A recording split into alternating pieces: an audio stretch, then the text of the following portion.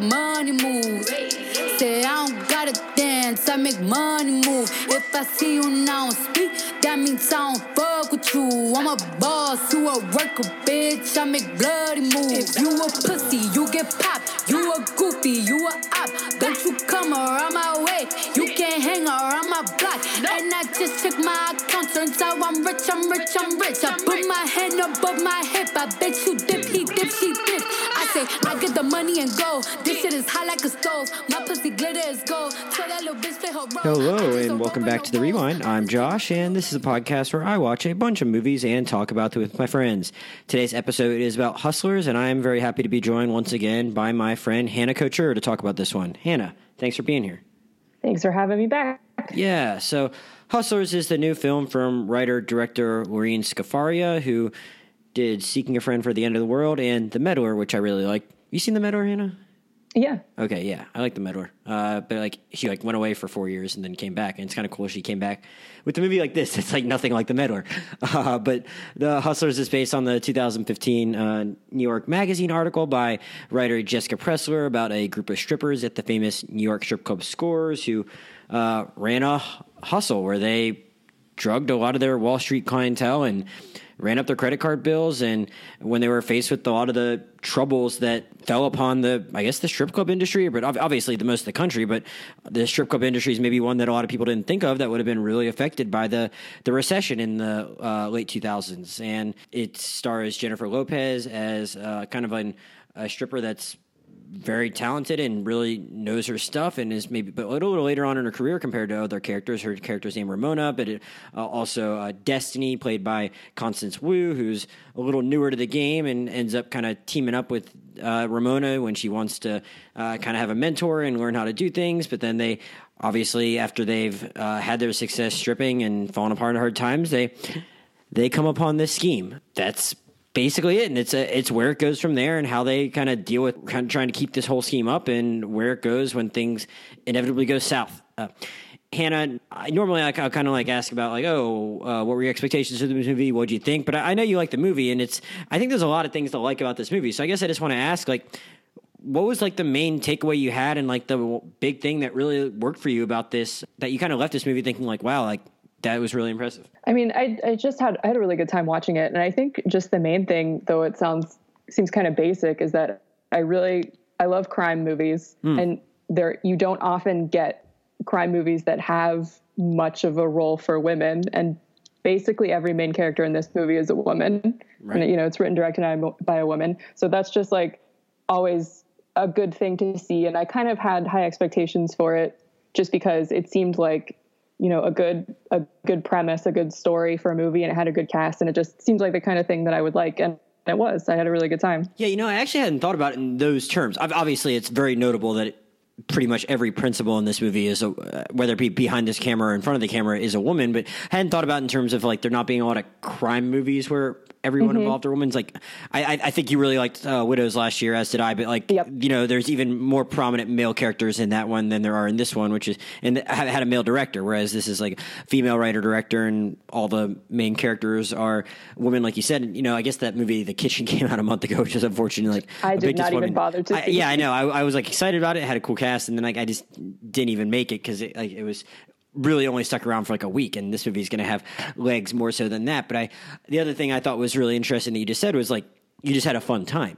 And, yeah, obviously this movie is really fun and it's for obvious reasons. But, I think the one thing I left the movie feeling most impressed with was something I was worried about as I was watching the movie, is that in a lot of different kinds of movies, any genre, whether it be a rom-com or a superhero movie or something, sometimes they don't spend enough time in the fun part where things are going really well. I know it sounds really basic, but it's sometimes it's especially in in superhero movies, I know it's weird, but this could be whether it be a rom-com or a DC movie, but in the really bad Superman movies that came out not too long ago, there wasn't a stretch of the movie where it was here, things are going really well for Superman, and here's what this world looks like when it's at its best. So then you notice what is at stake when things go badly, or a rom-com where the couple gets together really fast, but then they're broken up 10 minutes later or something like that. I thought Hustlers took the time to actually just entertain you and just have fun without a lot of sad, bad stuff weighing you down, and you know the story has to go there at some point. And maybe some movies do a good job of that, where you're having fun, and it's like, oh shit, we need to like go to the bad stuff, go to the conflict, and it comes out of nowhere. But I felt like this movie spent a really long time in that space where everyone's enjoying themselves, but you kind of like could see maybe where things could go bad while you were still enjoying yourself. So it didn't feel out of nowhere when like things kind of start to fall apart with their scheme. But at the same time, like there was a big stretch of this movie where it was just like, all right, we're going to let you have fun as an audience. And I respected how they pulled that balance off. Well, yeah, I think that's part of the reason that it's so good is that because it's told in flashback and it explicitly says at the beginning, like it starts in 2007. And so, in 2008, that's when the financial crash is going to happen. So you're waiting. This is sort of a movie about Wall Street, but it does take the time to introduce you to all of these women who work in this strip club. And there are a couple, like Cardi B and Lizzo and a couple other actresses have just sort of like extended cameos. They're not really big parts, but you see other characters besides Ramona and Destiny enough to get an idea of this environment and the relationships that all these women have with each other. And the movie does a good job of showing you Destiny learning how it works and getting better at her job. And you see the way that they are enjoying themselves and the ways that like Ramona teaches her to benefit from her job, so that when it does hit the point where they're going to run out of money, you feel why it's going to be a problem for them because you've seen the way that they've built this life for themselves. Yeah. And I guess this movie is almost, I don't really feel the need to have a long discussion as to like what act is what, but I guess it has two fun sections, if you will. It has that first part where you're just getting into that world, and it's really cool to see Ramona take Destiny under her wing and all that. And then obviously they have the recession, but there is also a big stretch of where like once they get their scheme going, where it's like it is kind of just fun to see them do their thing. Though I want to talk about just the moral dilemma this movie confronts its audience with, where it's like, should I be cheering for these people?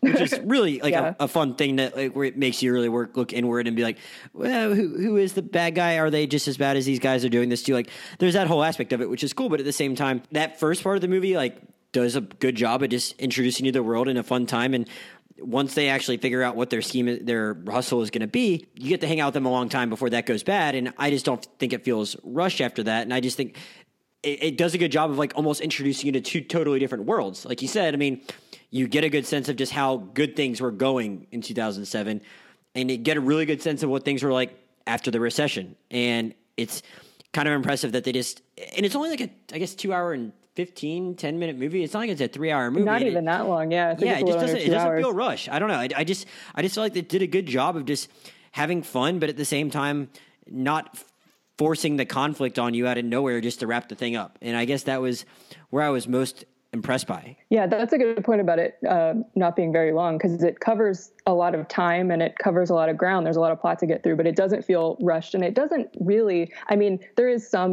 there are a couple scenes of like J-Lo explaining to Constance Wu how it works that is for the audience's benefit, but it doesn't feel like there's too much exposition. Like it doesn't feel obvious. No, and I guess that's a thing you have to do, I guess, if you're going to follow anyone running like a big scheme. I mean, if you think of anything like of that nature, I guess some people have wanted to mention this movie in the same breath as Goodfellas or something like that, or Wolf of Wall Street, I guess, or certain types of things where Scorsese can have that kind of scope, and which is funny because I guess at one point they wanted him to direct this, which that's like a whole other conversation about what that kind of movie would look like. But like it does, like it has that kind of breadth, and they're able to kind of pull off that kind of scope but not be 3 hours and 10 minutes like most Martin Scorsese movies, which are fine. Like I would have been perfectly happy if this movie was 20 minutes longer and spent various amounts of more time at other things, but it was, I don't know, it just did a really good job. And it's cool to go back in time to that time. I don't feel like have we had that many movies really about the recession? Not really. I was thinking about it and I was like, not only be a recession movie, but like be a fun recession movie. Yeah. I was thinking about that earlier today, and I was like, 99 Homes, which I like as a movie, but I wouldn't put it as fun. Not fun. Breath. No, it's cool for us because it's depicting a part of Florida that I guess we're familiar with in some extent, but it's not fun. And I was like, what other movies have like really pulled that off? Like the Big Short was like not very little of that movie is shot outside, you know, like it's, I just don't think there's a lot of movies yet that have really just like gone to that time period and been like, what is it like to be a person in this world? You know, The Big Short is all about the guys that are actually really instrumental in a lot of the events that followed the recession or were leading up to the recession, not just like, what is it like to be a person living in 2007 to 2011? And it's cool for us because we're people that like most period pieces aren't really for us as far as like when we can actually remember them. You know? I was going to say that was a big thing I enjoyed about it is that it was, this happened 12 years ago, but it is funny now to be at a point where like period pieces can be of times that I remember all the news that was happening. You remember the news, like you remember the music. Yeah, totally. Well, like this movie, it spans from 2007 to 2014, right. I think, which are the years I was in high school and college. So like all of those music cues, I totally remember, where I was when that song was big. Right. No, yeah, and I definitely want to talk about the music. I don't know. It's just really kind of cool how like. I mean, the recession's a very sad thing. And I guess that's part of what I want to talk about this movie is that like a lot of the people that brought us into this recession are the people that are the victims of our main character's crimes. So it's like, it really makes you think about like just the morality of everything that's going on and who you should be looking at in what way and how you should be judging them. And it's just interesting that not only does it take place in this time, but the people that are responsible for what ultimately became of our economy are like very instrumental in the plot of this movie, which is just a very interesting aspect of it. We haven't really even like talked about the specific characters all that much yet after the intro, but I mean, especially I'd say like Ramona, but I mean, even different people have their very funny moments in this movie, but I'd say maybe the two most inherently likable characters for a lot of it are Ramona and Mercedes. And it's like, you're just, you're meant to like these people. So what did you think about these characters and just how the movie just introduces them to you and makes them people that you want to root for in some way? And how did you feel about that? Well, I think that it does a good job of showing you what their motivations are. Like you learn very early on that Ramona has a young daughter and later Destiny has a daughter. And there's another, Lily Reinhardt's character, her name's Annabelle. The first time you meet her, like she's upset because her parents have kicked her out of the house. And, right. Mercedes' boyfriend is in jail and she needs money to pay for a lawyer. Like it sets up that these women need to work hard because they need money. And if they go even a short time without having money, their lives could kind of fall apart immediately. So like, obviously, it's one of those things where like any movie that is about some sort of crime, like you talked about how a lot of people have compared this to a Scorsese movie, like, Wolf of Wall Street, I remember there being a lot of arguments about like, is the movie endorsing this behavior, which is like not really something I'm interested in getting into, but it is interesting to see this movie is sort of Wolf of Wall Street from like another angle, it's like, I don't know, people who are affected they talk about these guys selling shitty stocks within this movie too, which is interesting.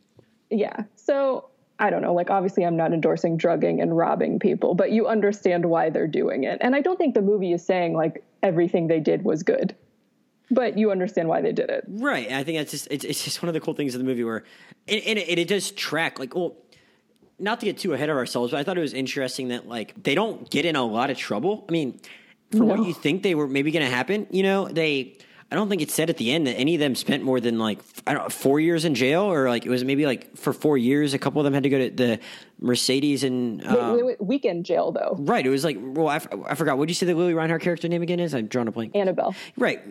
Mercedes and Annabelle like went to jail on the weekends for 4 years or something and were just on probation for the rest. And Destiny took the deal, so she didn't avoided it. Have to serve any time. And I don't think Ramona's like, was it like 6 months maybe, I think? Yeah, it was not much. And then at the end it's like, he's back to doing her swimsuit line. So it's like, they kept it pretty close to the real story because they wouldn't have like, if they'd actually killed someone or harmed anyone to that extent, like they would have gotten more serious punishments, you think. So it's like, you kind of just realize like, all right, well, yeah, what they did wasn't good. And I think you can like acknowledge that. And I don't think Wolf of Wall Street tries to convince you like you should be rooting for him at all. I don't know if it's... No, I don't think so either. I never had that issue with it. Did you ever see Boiler Room?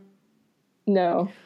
I know of it. I haven't seen it. Yeah, I mean, it's interesting. Like the guy that did Boiler Room, I think it's Ben Younger who did the movie, the Miles Teller boxing movie from a couple years ago. And I'm already. What was it called? I know what you're talking about. Yeah, I saw that. It was like, basically, Martin Scorsese, when he was researching Wolf of Wall Street, he actually was like, he watched Boiler Room. And he reached out to, it's Bleed for This is the Miles Teller one. So then that's it. Yeah. So he reached out to Ben Younger, the guy that did it, and was like, when he was researching it, just because he's wanted to talk to someone, he's like, this movie's kind of about the world I want to get into. And which is funny because Wolf of Wall Street obviously was very successful critically and financially. But it was one thing I thought Boiler Room actually did better than Wolf of Wall Street was it actually showed the, It showed one of the it kept going back to one of the victims that these people were working the whole time and trying to get them to buy a bunch of stock, and it goes back to them to show the effect on their lives. And you maybe see Leonardo DiCaprio's character making one of his first sales to one of the unwitting marks, but you don't really see the effect of what he's doing. You kind of know it's wrong, but you don't see the consequences that it has for innocent people. And I think Hustlers, while it makes it clear, look, these guys did bad stuff. And I think it's very clear if you've watched The Big Short or read anything about the recession, literally one dude went to jail for everything, for everything that led to the recession, all the financial crimes that went into it. Literally one guy did jail time. And it's not an exaggeration. So you kind of know if you have any outside knowledge of it that these are bad dudes. And luckily it doesn't really feel the need to preach that much to you about it. Yeah, Ramona says that a few times whenever any of them have doubts, but the movie trusts you to have that outside knowledge. But at the same time, it does go to a fairly innocent victim at some point, and that's kind of their downfall. It's okay, well, it's showing both sides of the coin here. Yeah, totally. And I mean, it is interesting how when you get a movie like this about a group of women pulling off a scheme, all of a sudden people are like, oh, but what does this mean? That this is a movie about women drugging and robbing people. And it's do we do this every time a mafia movie comes out? Do we need to have a discussion about male empowerment, Hannah? It's just, well, I mean, we've had this conversation before about other movies, is that it's frustrating that every time there's a movie starring women or made by women, we have to have a conversation about what it means for women and movies. And it's to past a certain point, this is just a movie based on a true interesting crime that happened. Right. It doesn't have to be. So, I mean, I agree. It's kind of interesting that you say that, though. I don't think we had that kind of discussion about a year ago when we talked about Support the Girls, which, I mean, that movie is about mostly good people. It's a much smaller movie, though. Right. But it's not, it has some similarities, and that's about women in a workplace where they're going to kind of be looked down upon and maybe treated not so well by guys. I mean, they're not perpetrating a bunch of crimes upon those guys, but that it's just interesting. That one was I had written it down to at least mention that, where it's I want to talk about why it's important that Hustlers was directed and written by a woman. We don't need to talk about what it means for women, because I don't think that's a productive conversation. It can just be an entertaining movie that someone happened to decide, let's make this story, and it just happens to be about women. But it's interesting that or Support the Girls was just it was about women and just them going through their lives on a daily basis, and a very good slice of life story in that manner. And this is obviously a much bigger scale, but it's interesting that it's these are just people that happen to pull off a crime, and it can just be that, Yeah, that actually is an interesting comparison I hadn't thought about. But yeah, this and Support the Girls both. I mean, Support the Girls is a much more low-key movie, and obviously there's no crime in it. Well, I guess there is, but the main women don't commit any crimes. But there are long stretches of that and Hustlers that are essentially just workplace comedies. Right. So yeah, no, that's a good comparison. I mean, it's weird that some Andrew Bujalski is just a dude that makes indie movies, and he made a movie that no one that was wholly unproblematic in the way it depicted women. Again, I think it still kind of got at that where it's all right, I'm just going to make a movie about women, and it's just going to be that story. At the same time, I want to mention it, I think, I mentioned earlier, Gloria Scafaria, she's a worthy filmmaker that it's really cool that she like got this opportunity and someone like was willing to finance this movie that we are always talking about, like movies don't get financed in this range anymore. So it's like really cool that she got this chance and, you know, like just kind of knocked it out of the park and that they trusted her to do it. I listened to an interview with her where she was like, yeah, I wouldn't have been mad if Martin Scorsese had said yes. Like you don't say no to being like the writer on set with Martin Scorsese. But at the same time, like it's pretty cool that she got to make this movie because, you know, well, I guess the point I was actually making, I want to make about bringing up Support the Girls in the first place was that I didn't think that movie was problematic at all, I guess, and like just there were no male gaze issues in that movie. I just don't think that was an issue, but you know, there's a lot more of a risk of that being a problem when a movie is set in a strip club, even when it's set as opposed to even a Hooters stand-in, you know? Totally. And I just think it was good that they had a woman direct this movie because it could have easily like turned poorly. Maybe even if Martin Scorsese had done it, because Martin Scorsese, I mean, his movies can get kind of explicit, even if like he makes good movies, you know? And it'd be weird if like you made a movie about a bunch of strippers in a strip club that had no nudity. Like that might almost be odd, but like at the same time, I think it probably helped to have a woman dealing with those scenes because it just kind of felt natural, you know? Well, and Lorene Scafaria has talked about how they tried their best to be as accurate and respectful as possible. Like I know they had consultants who had worked as strippers or who knew about the industry like on set to say like, oh, it wouldn't work this way, or like that's not how I would do it. Right. So I think there, and like obviously I've seen some complaints about this movie. Like you can't get everything perfect, but I appreciate the effort that went in to trying to be respectful that I think a female director maybe would do a better job with than a male director. When you say that about that, when you appreciate your accuracy or whatever, were there any specific images from this movie that come to mind when you say that? I mean, people have like, for example, people have talked a lot about the scene where you see J-Lo for the first time, where she dances to Criminal. And I feel like there isn't actually a ton of stripping or nudity in the movie because it sort of takes off pretty quickly. But I feel like the way that a lot of it is shot emphasizes more like the athleticism of it. And like, there's that whole montage of J-Lo, like, teaching Constance Wu the different moves that she can do on the pole. Yeah. I was almost sore just watching that. I was like, God, that takes like so much. What I at least was struck by more than anything is that it's really impressive that a person can learn to do this. Like, obviously this takes a lot of work and athletic ability. And I feel like a lot of times when you see movies or TV shows with scenes in strip clubs, like one, the women there aren't really characters. They're often used just sort of as background. And it feels like this didn't feel leering to me. It was more just like they're doing their job and they're good at their job. Yeah, no, I mean, and I there's been a lot written about just like how much these people actually train. Like, you know, they probably easily, if she really wanted to, J-Lo could have been like, yeah, I don't have time to learn how to do that. You could probably pretty easily have gotten like a stunt double in there for her and made that scene happen. And she learned how to do all of that. I mean, it's incredible. Yeah, I mean, yeah, there are like other movies, I guess, about strippers, probably none that are like going to have ever been quite as mainstream as this one, maybe, I guess. And so like, I guess I just hadn't really ever thought about what goes into learning that, you know, like I'm not personally friends with anyone that's a stripper. I guess maybe I know a couple people that have like taken classes in pole dancing because that's like a thing people legitimately do for exercise. But like, I've never thought about just like she rattles off like I think 10 different moves in that scene where she's teaching Destiny, and I'm like, man, like that's like really intricate, and it's kind of crazy that like J-Lo actually definitely learned all of that stuff. Like, yeah, she's the biggest star, and just by saying yes to being in this movie, that probably had a big part of it getting made, and she probably could have said yes and been like, yeah, I just don't want to do all that. And she did all that more so than any of the other actresses in this movie. Like you see her teaching Destiny that, but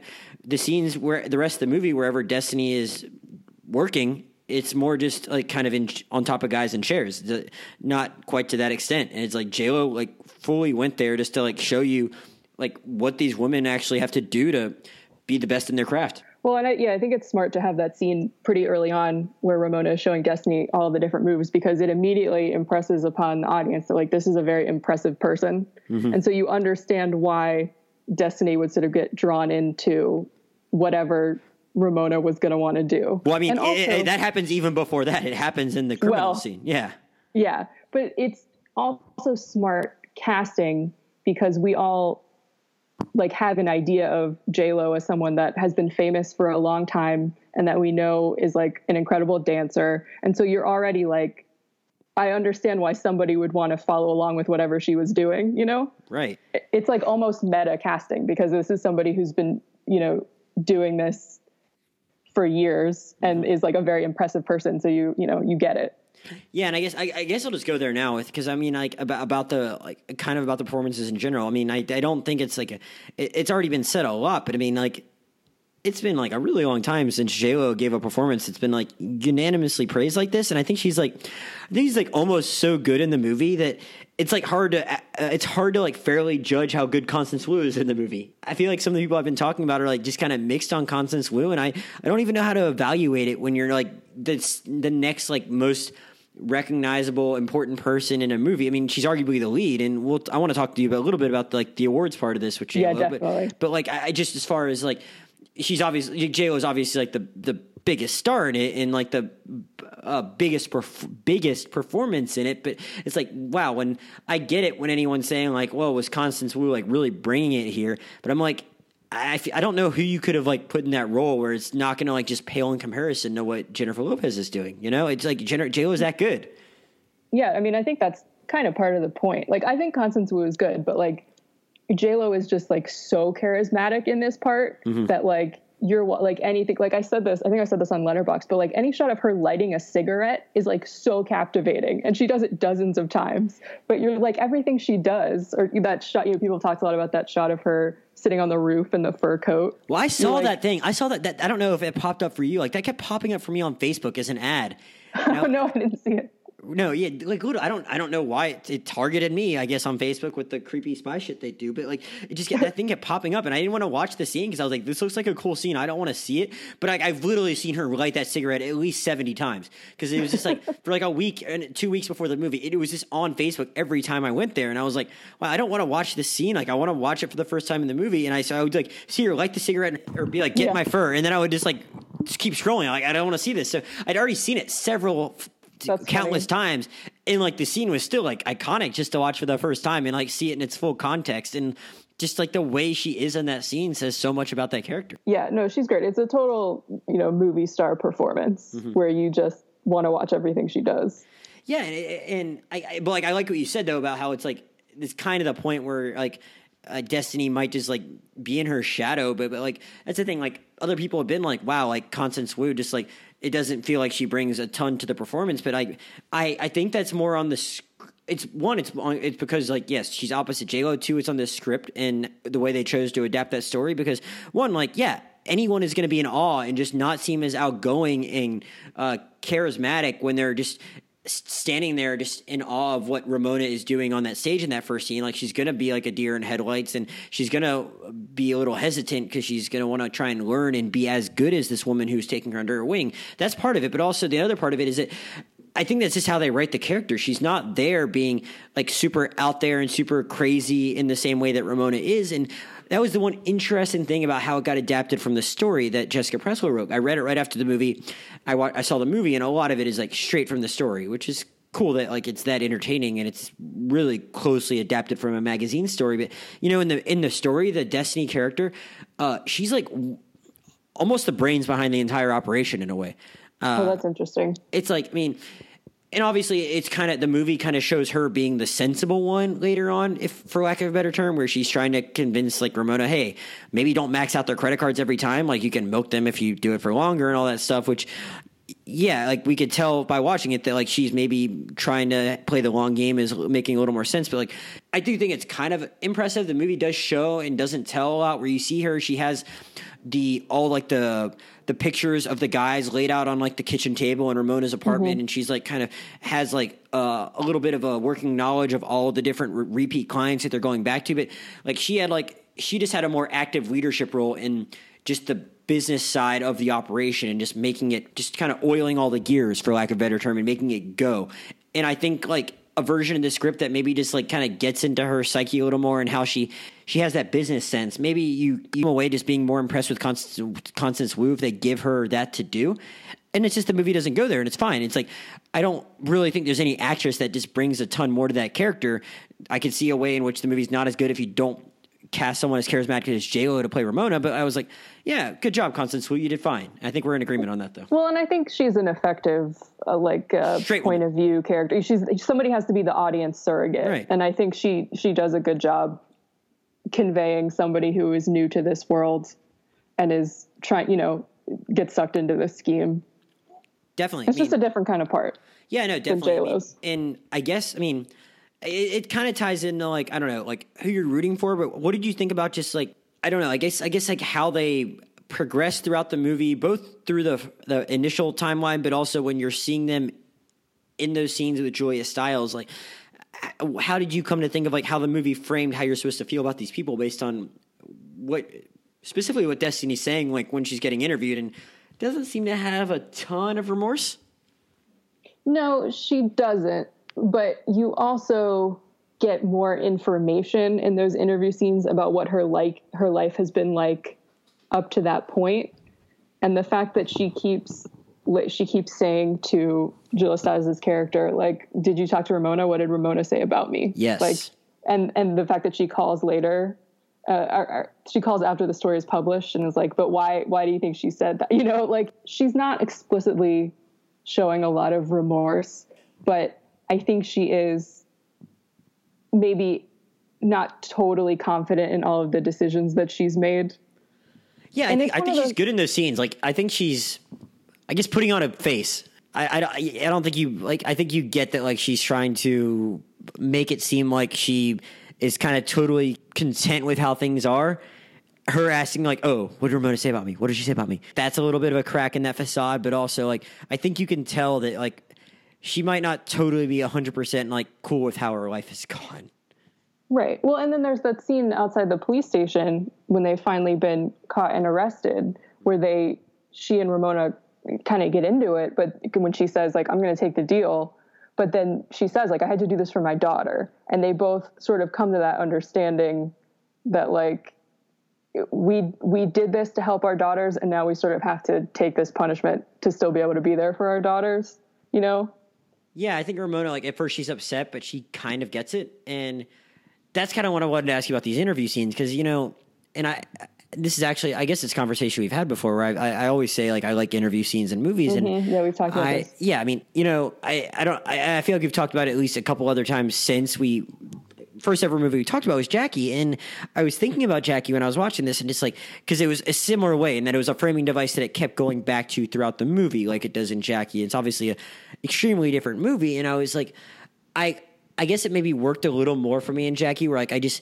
know, it just really got to me how she was interacting with the Billy Crudup character in Jackie. And it felt like I was just getting a really good sense of who Jackie Kennedy was, almost more so than I was out of the Constance Wu character. But I liked in this movie, even if these interview scenes don't feel as dynamic as they do in that one, I'm getting, like, a really good sense of how they feel about each other. And that was still pretty cool. Like, you don't see as much of Ramona getting interrogated. That would have been kind of cool if you'd seen a little more of the police interrogation than we actually did. But it's cool when she whips out the picture of Destiny, and you just see how she really feels about her, and just you see those cracks in Destiny, like, still, like, wondering, like, how Ramona feels about her. And it's kind of cool. It just uses it as a way to kind of remind you, like, this movie was, like, really about friendship in a way. And I thought it was cool how it ultimately kind of came back around to that, whereas for a lot of the movie, you're like, do we really need to be coming back to this character? And I get it was kind of cool to, like, use her as, like, a little bit of a juxtaposition, where it's like, yeah, here's this, like, really privileged white woman that's interviewing these women of color, and, like, a lot of they're forced into this life that these two main characters were because of just, like, where they were born, and that makes a huge difference. And that's a very worthwhile thing to point out. But I don't know, maybe the movie isn't, like, as graceful in making that point as maybe it could have been. And the interview scenes, they just don't feel as, like, high stakes and suspenseful as a lot of my favorite interview scenes in movies. But I still thought it did a pretty good job of serving, like, what the movie was trying to accomplish. Yeah, I know some people don't like that sort of framing device, because and I've seen some people mention it in regard to this movie, that it can feel like a little bit clumsy and be like, and now we're going to talk about this. But I'll give them some leeway, because this was literally adapted from a magazine article. You know, it's like, right. That is how this woman got this information. And when you are covering so much time and such an intricate, like several different intricate schemes, I don't really have a problem with them directly asking and answering questions on screen like that.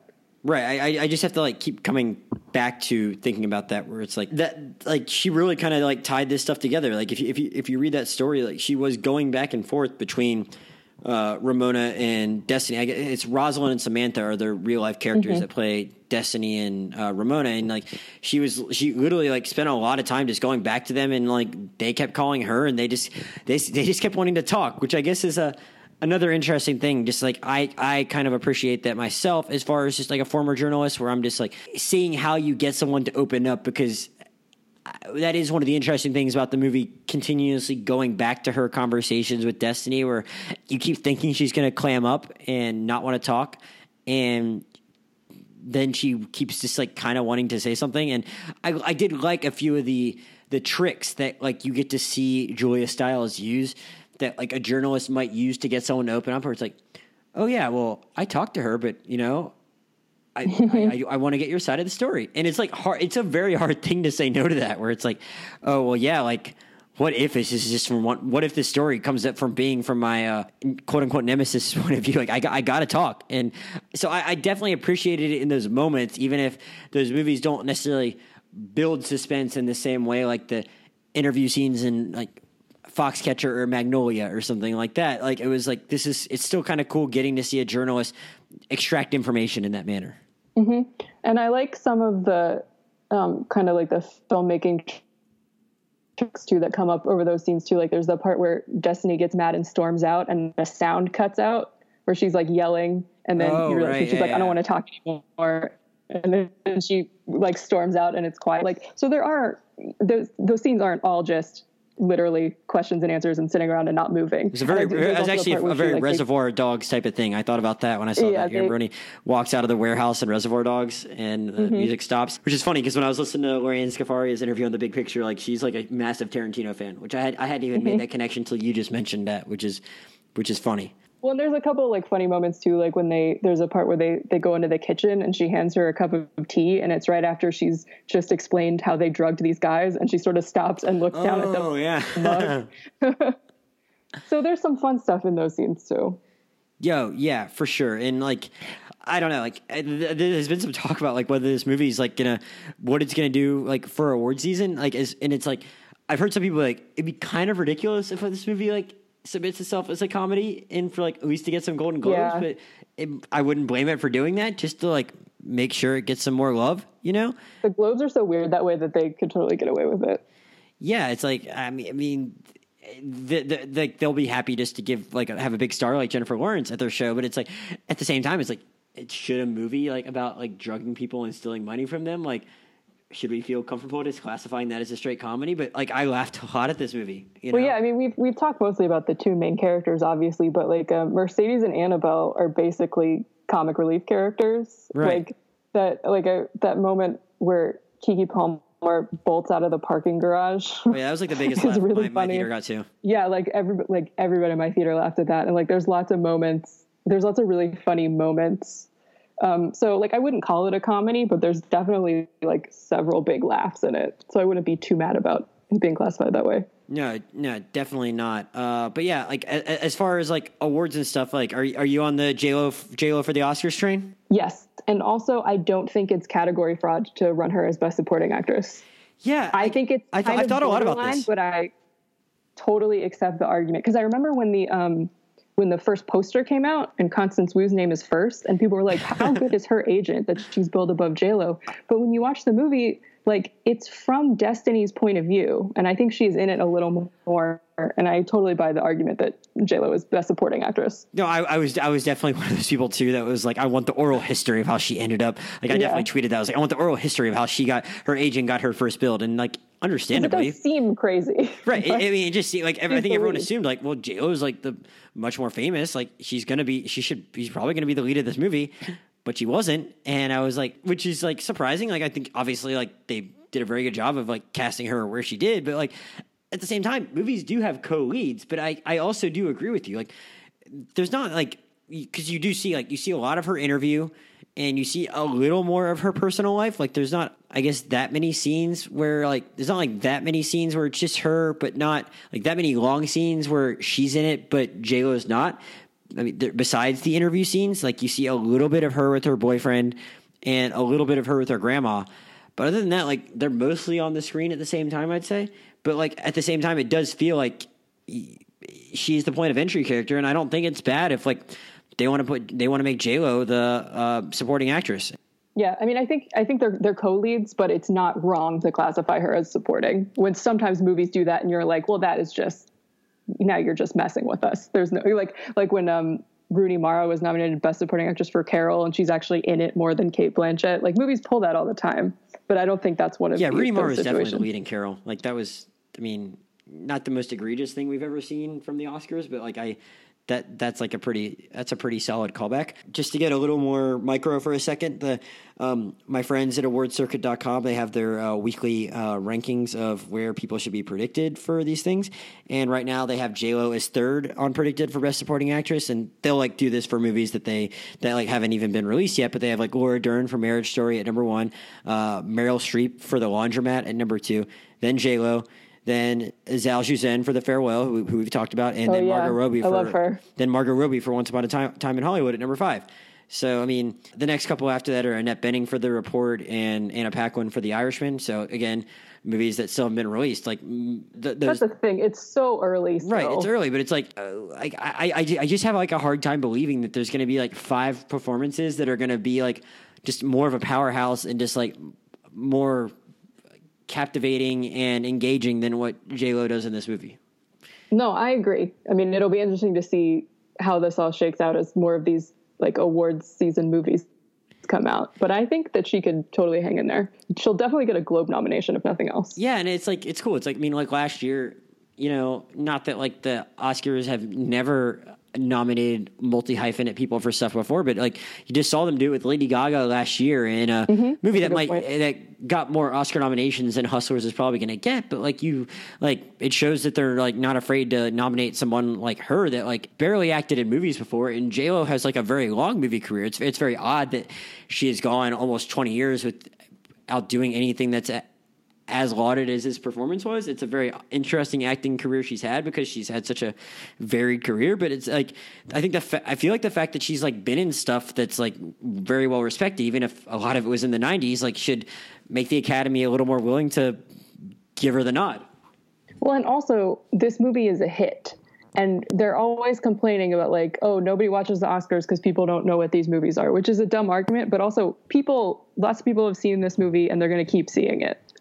Yeah, I feel like it's going to stay in the conversation. Yeah, because I mean, I don't have like my personal release schedule in front of me, but I feel like it has a couple weeks here before that where it can really kind of suck up a lot of the air at the box office before we get like into Oscar season. I mean, I keep saying it when I have people on the pod with me, like, "Oh, we're almost there, and we are almost there to like the heart of Oscar season." But you know, the last couple months of September, there's not like a ton of stuff being released. Like, I am super excited for Ad Astra, but people don't see James Gray movies. Like, it's sad. I'm glad people keep giving him money to make movies, but it's not going to be $100 movie, $100 million movie. It's just not. Like, I bet Hustlers makes more money than it this weekend, and I'm happy for Hustlers to do that. You know, like it's just there's not another big movie like that, and I don't know if there is next week too. So like, it has a chance to like get close to $100 million. You know, I don't know about $100 million because it only made $33 million in the first. I just looked and it's made 43. Okay, so which for only being out a week is decent. Yeah, and being a rated R movie and having maybe a little, I'm sure the word of mouth would be good too. So it was because it was also like I think the first trailer for it came out in like July, which is kind of not a long time period for them to like build up buzz. I guess it was pretty calculated and smart move for them to screen it at TIFF and have everyone like really like it there. But you know, I think hopefully the word of mouth just really helps and people really like it and it keeps doing really well. And like you said, that can only help it with the awards. Last thing I want to ask you, I know you're a big Fiona Apple fan. What did you think when like that song "Criminal" it gets utilized in like what's probably going to be the most iconic scene from this movie?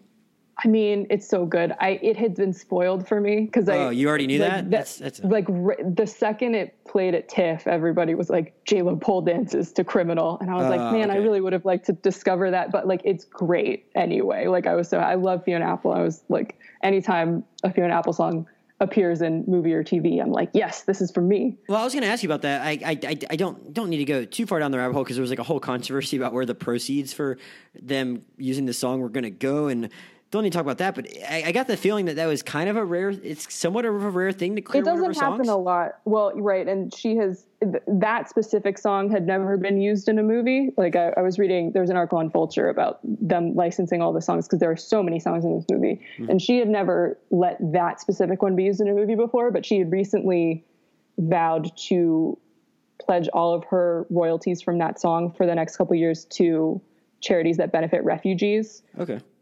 So I think that part of that motivation was like, oh, well, I'll get a lot of money that I will then be able to donate if I let them use it. I just don't know a ton about Fiona Apple and how she interacts with the world, but like they just had a lot of trouble tracking her down, I guess. And like somehow she is an extremely like private person. Like she will occasionally release music and then like disappear. Right. Like a somewhat enigmatic figure, I guess. And yeah, totally. And I thought it was kind of funny though, like knowing that like she, at least I don't know a ton about her, but I know enough to know she's kind of like that. And then apparently like I heard somewhere else today it might've been on Pop Culture Happy Hour or just another one of the 10 podcasts I've listened to already about this movie, but like they're like Jennifer Lopez called her up, which is kind of cool just to think of like J-Lo calling Fiona Apple up to be like, hey, can I use this song that's never been in a movie? It's kind of one of those things where it's like, if J-Lo asks you to do something, you're like, yes, obviously. Right. Well, I that's like, even me, like who is a self-described musical Luddite, like I can't get enough of stories like that where like a famous person that's making a movie but is doing it on a budget has to call another famous person and ask them for a favor like that.